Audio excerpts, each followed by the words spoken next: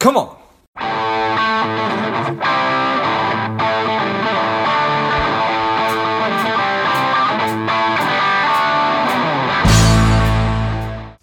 The strong, the powerful Patrick Healy has returned to Money Savage. Welcome back, Patrick. Thanks, George. It's great to be back, and Happy New Year to you and your listeners. Yes, Happy New Year indeed. Patrick is an MBA. He's a CFP. He's the founder and president of Caliber Financial Partners. He's a frequent contributor to outlets like CNBC and Kiplinger's, many others. Again, excited to have you back on the show. Patrick, tell us a little bit about your personal life, some more about your work, and why you do what you do. Right. So I started Caliber Financial in 2013. So this is our 8th year in business. And I would argue that 2020 is perhaps the most challenging, navigating through, obviously, the pandemic, everything going on in the world. But we are surviving and thriving now and heading into 2021 with a positive outlook. And I think, we were speaking a bit off camera. The equity markets are certainly helping with that. And I think there's a lot of positive enthusiasm with respect to that. On a personal level, I am a big endurance athlete. I'm a marathon trainer. And so from a personal standpoint, this has been also a challenging year as most of the races have been canceled and been forced to kind of just redirect in training and try and stay positive in light of all the cancellations and obviously everything going on and disruptions in people's lives. But generally, I'm a very positive person. I like to travel, so that's also been put on the back burner. But hopefully in 2021, we're going to be able to resume that, get on airplanes and go on vacation and explore the world a little bit more. I think probably as we get into the middle part of the year, that's more of a realistic scenario, but very eager to get back to doing that. Very family oriented. I have a bunch of nephews and a niece and 2 sisters, and close family connection here in New Jersey, which is where I am located and where our office is located as well. So just a few things about me. Yeah. Nice. Appreciate all that. I really thought about, obviously, I think a lot about sporting events just in general, but hadn't really thought about, organized events for regular non-professional athletes. But what a bummer, right? You can't go run. You can't. I mean, I'm sure that there's hundreds of thousands of events every month that have all been put on hold. So hopefully sometime this year, Patrick. Yeah, agreed. So SPACs, special purpose acquisition companies. I know very little about them. I'm always happy to be honest with people and say that this is not my area of expertise. So excited to have you on to talk about it. What I do know is that a lot of money went towards this new kind of investment, or I don't even know if it's a new kind of investment in 2020. So fill us in a little bit about SPACs. So you're absolutely right. There's been a ton of investment dollars allocated to this type of a structure, and I think that's only going to accelerate as we get into 2021. The number of filings with the SEC for new SPACs has really jumped up as we get into January, and 2020 was a pivotal year. Look, it's basically a professional sponsor, a well-known hedge fund manager, or a Wall Street titan, somebody with a real pedigree and a following, where they will do an IPO with the SEC. It's basically a blank check company, right? So they're raising capital with the intention of creating a business combination with a private company that may otherwise stay private for longer in their life cycle before they ultimately decide to IPO. So it's a sort of a promise that the SPAC sponsor, if you will, is going to raise a bunch of capital. They're likely going to get institutional investor support through what's known as a PIPE, or a public investment in a private entity.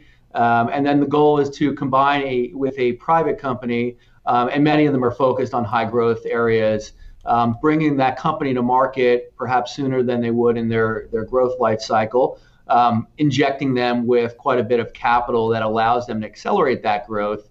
The SPAC sponsor has 24 months to create a business combination.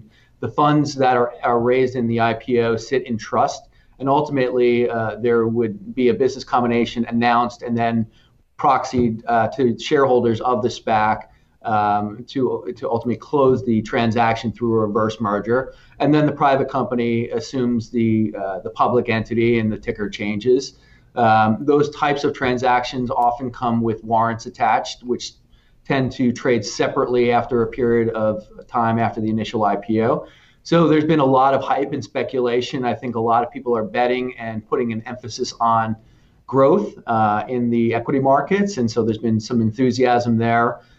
Your younger viewers that kind of trade on the Robinhood network tend to be millennials, right? And they are doing sort of their forms of research, and there's a lot of coverage on different media outlets like YouTube, et cetera. So it's getting a lot of buzz. But that being said, there's a lot of legitimate companies with real growth prospects that, as I said, would otherwise stay private. And the thing that I'm excited about as an investor and a manager of capital on behalf of clients is, historically, a lot of those companies would stay private much longer, and the initial growth would be be accrued more towards the venture capital investors, large family offices, Wall Street institutional investors. And so this is opening up a channel for retail investors to really participate in that early stage growth where a lot of the valuation is created, and not have to wait until the company ultimately IPOs down the road, where a lot of times the price is inflated and then you're chasing at a much higher level. So hopefully that gives you a gist of what it is. That's super interesting. Maybe I'll try to just walk through this process again. So some large financial company says, we're going to open a SPAC. They become the SPAC sponsor, and they don't necessarily say, here's exactly what we're going to do with your money after we raise it. You are giving us discretion to invest it however we see fit. And because they have a good reputation in the market and there's an appetite for this kind of thing, investors put money into this. So that sort of opens the SPAC or funds it? So that's correct, right? So it is an actual IPO, but they're IPOing into a shell company, right? So if you're going to invest during the IPO or the post-IPO soon thereafter, before a business combination has been identified, then you're really putting your bet on the reputation of the sponsor and their ability to get a deal done. And so you're really looking through to the sponsor's reputation, their network is really what you're tapping into. It certainly behooves them to get a deal done because they benefit significantly from a financial standpoint, right? And in most cases, they would be eligible for 20% of the combined company, which can be a lot of money. Sure. I think ultimately there'll be some compression on those deal terms in future SPACs, and you might see that number get cut in half or certainly whittled down, because 20% is a hefty price to pay for sort of combining a merger. And a number of the sponsors are doing series of these, right? So it's not just a one-off SPAC. Some of them who have had early success in 2020 are trying to replicate that and bringing other private companies to market. So there are different stages of where you can invest, right? If you're really confident in the SPAC sponsor and their ability to get a deal done, you might invest during the IPO or soon thereafter. If you're waiting, you wanted to sort of wait until a business combination is announced, then you have a better understanding and more visibility into the type of company that they're trying to bring public. That would be another stage where you can invest. Or you can wait until the actual merger gets done. You're going to see the price bounce around, though, depending on where they are in the life cycle of the SPAC.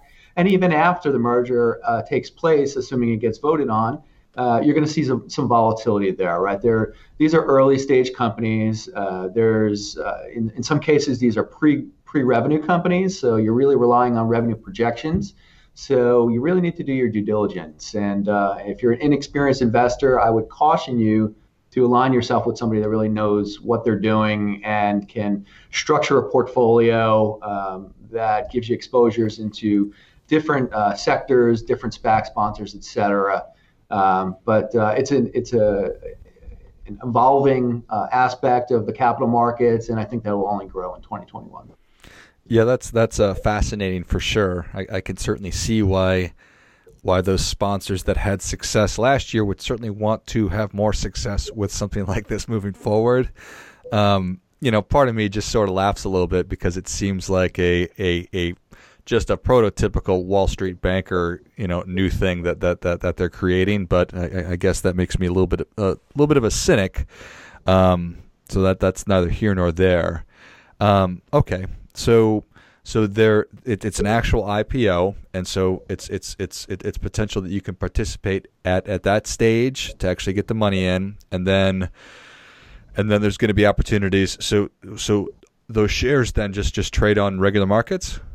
They do, right. And the warrants, once they're detached from the original security, will also trade independently on those regular markets. And so the basic deal terms of a SPAC, most of them IPO in units. So it's the stock, the common stock, and either a fraction of a warrant. They're often done at $10, and then they will trade freely in the market after the IPO. The warrant terms are exercisable, generally speaking, at $11.50, and so they're out of the money when they're initially IPO'd, but that doesn't mean they can't get bid up by speculators. And then obviously, as a business combination is announced, there tends to be a lot of trading activity in and around that. There also tends to be a lot of trading activity that tries to front run that with the expectation that in the aftermarket there might be a business deal announced, and now you're trying to react to it after the markets have closed. But there is a safety net with SPACs, and I think that's part of the appeal that is giving a lot of confidence to investors to pour money into these, right? So if ultimately a business combination is announced, you will have the right as a shareholder before the shareholder vote to redeem your shares for that $10. So the cash that is raised in the IPO for the SPAC is held in trust. It accrues interest, not a lot of interest because interest rates are virtually zero these days, but it's certainly a positive, and it gives you a free look into what deal they ultimately are looking to combine with. And then if you don't like the deal or the share price is not trading in line with those expectations, you could always redeem your shares for that $10. So if you're getting in soon after the IPO and it's still trading in the 10 or 10.05 or 10.10 range, your downside is pretty limited. Your upside could be exponential. And so I think that aspect of the structure gives people a lot of confidence that if they're getting in at a relatively low price, they have an escape clause, so to speak. Yeah, well, I think that's pretty interesting right there. Okay, so just so I do hopefully sort of put this all the way together. So before the vote, people have the ability raise the money. It's trading. The company announces that there's a merger with XYZ Sports Betting, and at that time, then the board members or all the stockholders need to vote to approve that merger. That's correct. The stockholders do. Okay, so all the stockholders do get a vote to approve or deny the merger, and then that gets approved, and so then the SPAC combines with XYZ Sports Betting Company in this example, and that then IPOs again? No. So the IPO is when the SPAC raises capital in the market, right? That's the offering period. Okay. Once the business combination is announced, and then a shareholder vote is scheduled, once they pass certain stipulations that the SEC requires, their shareholder vote will take place, assuming it is successful, and most of them, I think without fail, end up going through, at least the early ones that have been proxied for shareholder vote, because you're investing with the expectation the price is going to be quite a bit higher. Yeah. If the price is trading down because the market doesn't like the deal, you'd be more inclined to want to redeem your shares for the $10, get on with your life, and move on to the next investment. But there's been a lot of enthusiasm around these where you've seen the price of these get bid up well into the teens, and in some cases north of 20. So you'd be a fool to want to vote that down and then just to take your $10 back when the share price has already doubled in some cases. So yes, and the merger would go through a couple of days after the shareholder vote, assuming it's successful, and then the ticker symbol would change, and then it gets updated in brokerage accounts. Got it. Okay. So there's not a new issuance of shares or anything like that. It just becomes essentially a new company. Correct. Got it. Interesting. Okay. And how much money are we talking about that's flowed in here? Is it way more than other investments? I think the number in 2020, some of the numbers that I've heard are north of 60 billion for SPACs. I would anticipate that number being trumped in 2021, just because of the sheer volume of filings and the fact that the market has been so receptive to the structure. The temptation by SPAC sponsors to replicate the business model or to join some of their friends and colleagues into creating their own SPAC. Obviously, there's a lot of financial incentive, and so I would expect that to continue. That being said, some of these deals are going to fail, right? And if we have a high-profile deal that fails or turns out to be a bad business combination, that could strike some confidence in the market and perhaps reset the level where some of these are trading. A lot of them are trading on future expectations. With interest rates near zero, equity valuations are getting bid up, and the market is rewarding future revenue growth. But ultimately, the companies are going to have to deliver on that growth. And so as we get further into the cycle, if the companies that are being combined in a SPAC transaction fall short of revenue or earnings expectations, you'll see a reset in the market, but we're not there yet. No, I think that's super interesting. So yes, you do need to do your due diligence and be talking to smart people who understand these. So I appreciate that very much. Literally, I got an email this morning from Investopedia talking about just SPACs in general, and they talked about how a lot of the industry were cannabis, sports betting, things like that. Is there a reason for that? Is that because traditional money and investors don't have an appetite for that? So cannabis is kind of a unique example in the sense that it's being legalized in a lot of states with the last election cycle. A number of additional states, including my state, New Jersey, legalized cannabis. It's still not legal at the federal level, and so access to capital and traditional banking sources is not available to them. So that's why that sector might be popular through a SPAC transaction. But you're right, there are a number of sectors that are really sort of the big beneficiaries of this new structure, right? Online gaming, payment processing, electric vehicles, alternative power. That's where a lot of the growth is manifesting itself. Some of that is enthusiasm with the new administration coming in and them being very environmentally friendly, and expectations that infrastructure deal will get announced in the new cycle, and that will benefit certain companies in those types of sectors. The fact that COVID has created sort of a reset on the economy and a different way to do business has, I think, brought a lot of those companies to the forefront. It's difficult to predict whether that trend continues as the vaccine gets rolled out and ultimately, hopefully, we get back on with our lives. Just hard to say what that's going to look like as we get into 2021. I'm certainly optimistic because I'd like to get back on with my life. Right. But there will be changes inevitably. Work from home stocks have done very well in 2020. Cloud software stocks, cybersecurity stocks, I believe, will continue to be a very important component of the equity markets. So those are the areas where there tends to be a lot of the SPAC transactions getting done. Makes sense. Well, Patrick, Savage Nation is ready for your difference-making tip. What do you have for them?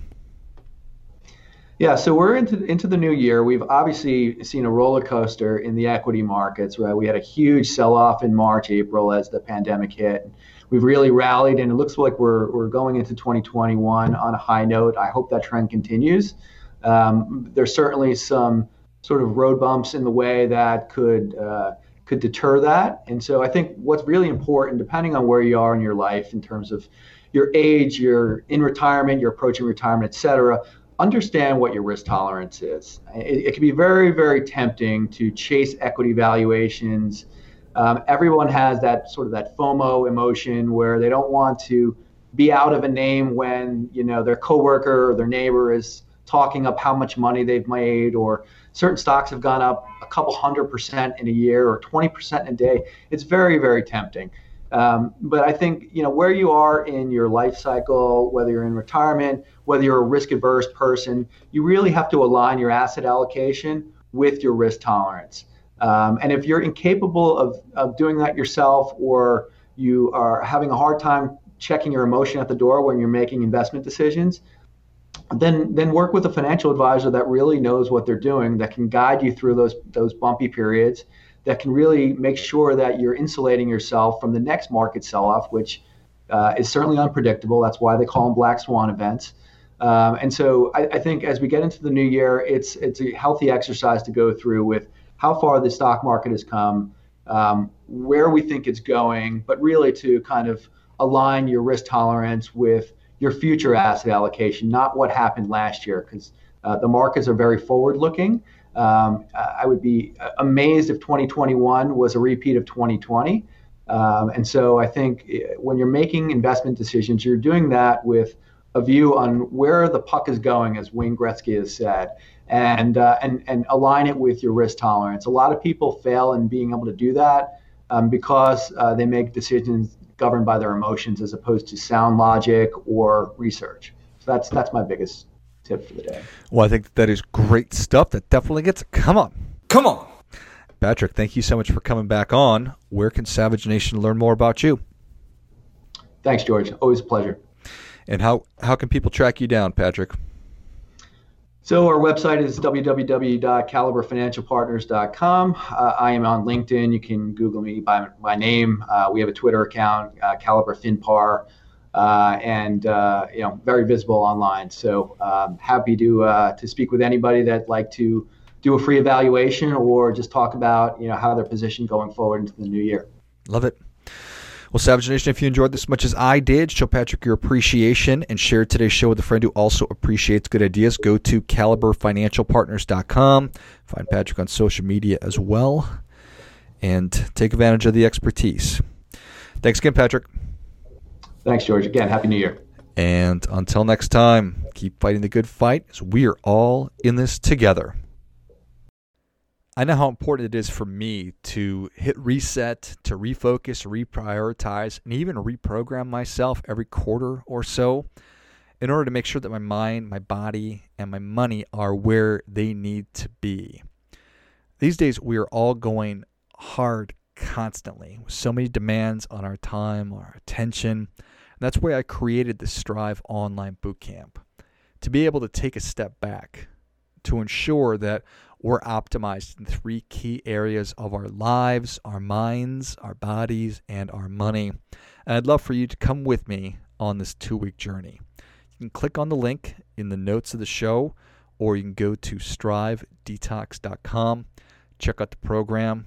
I'd love to have you a part of it.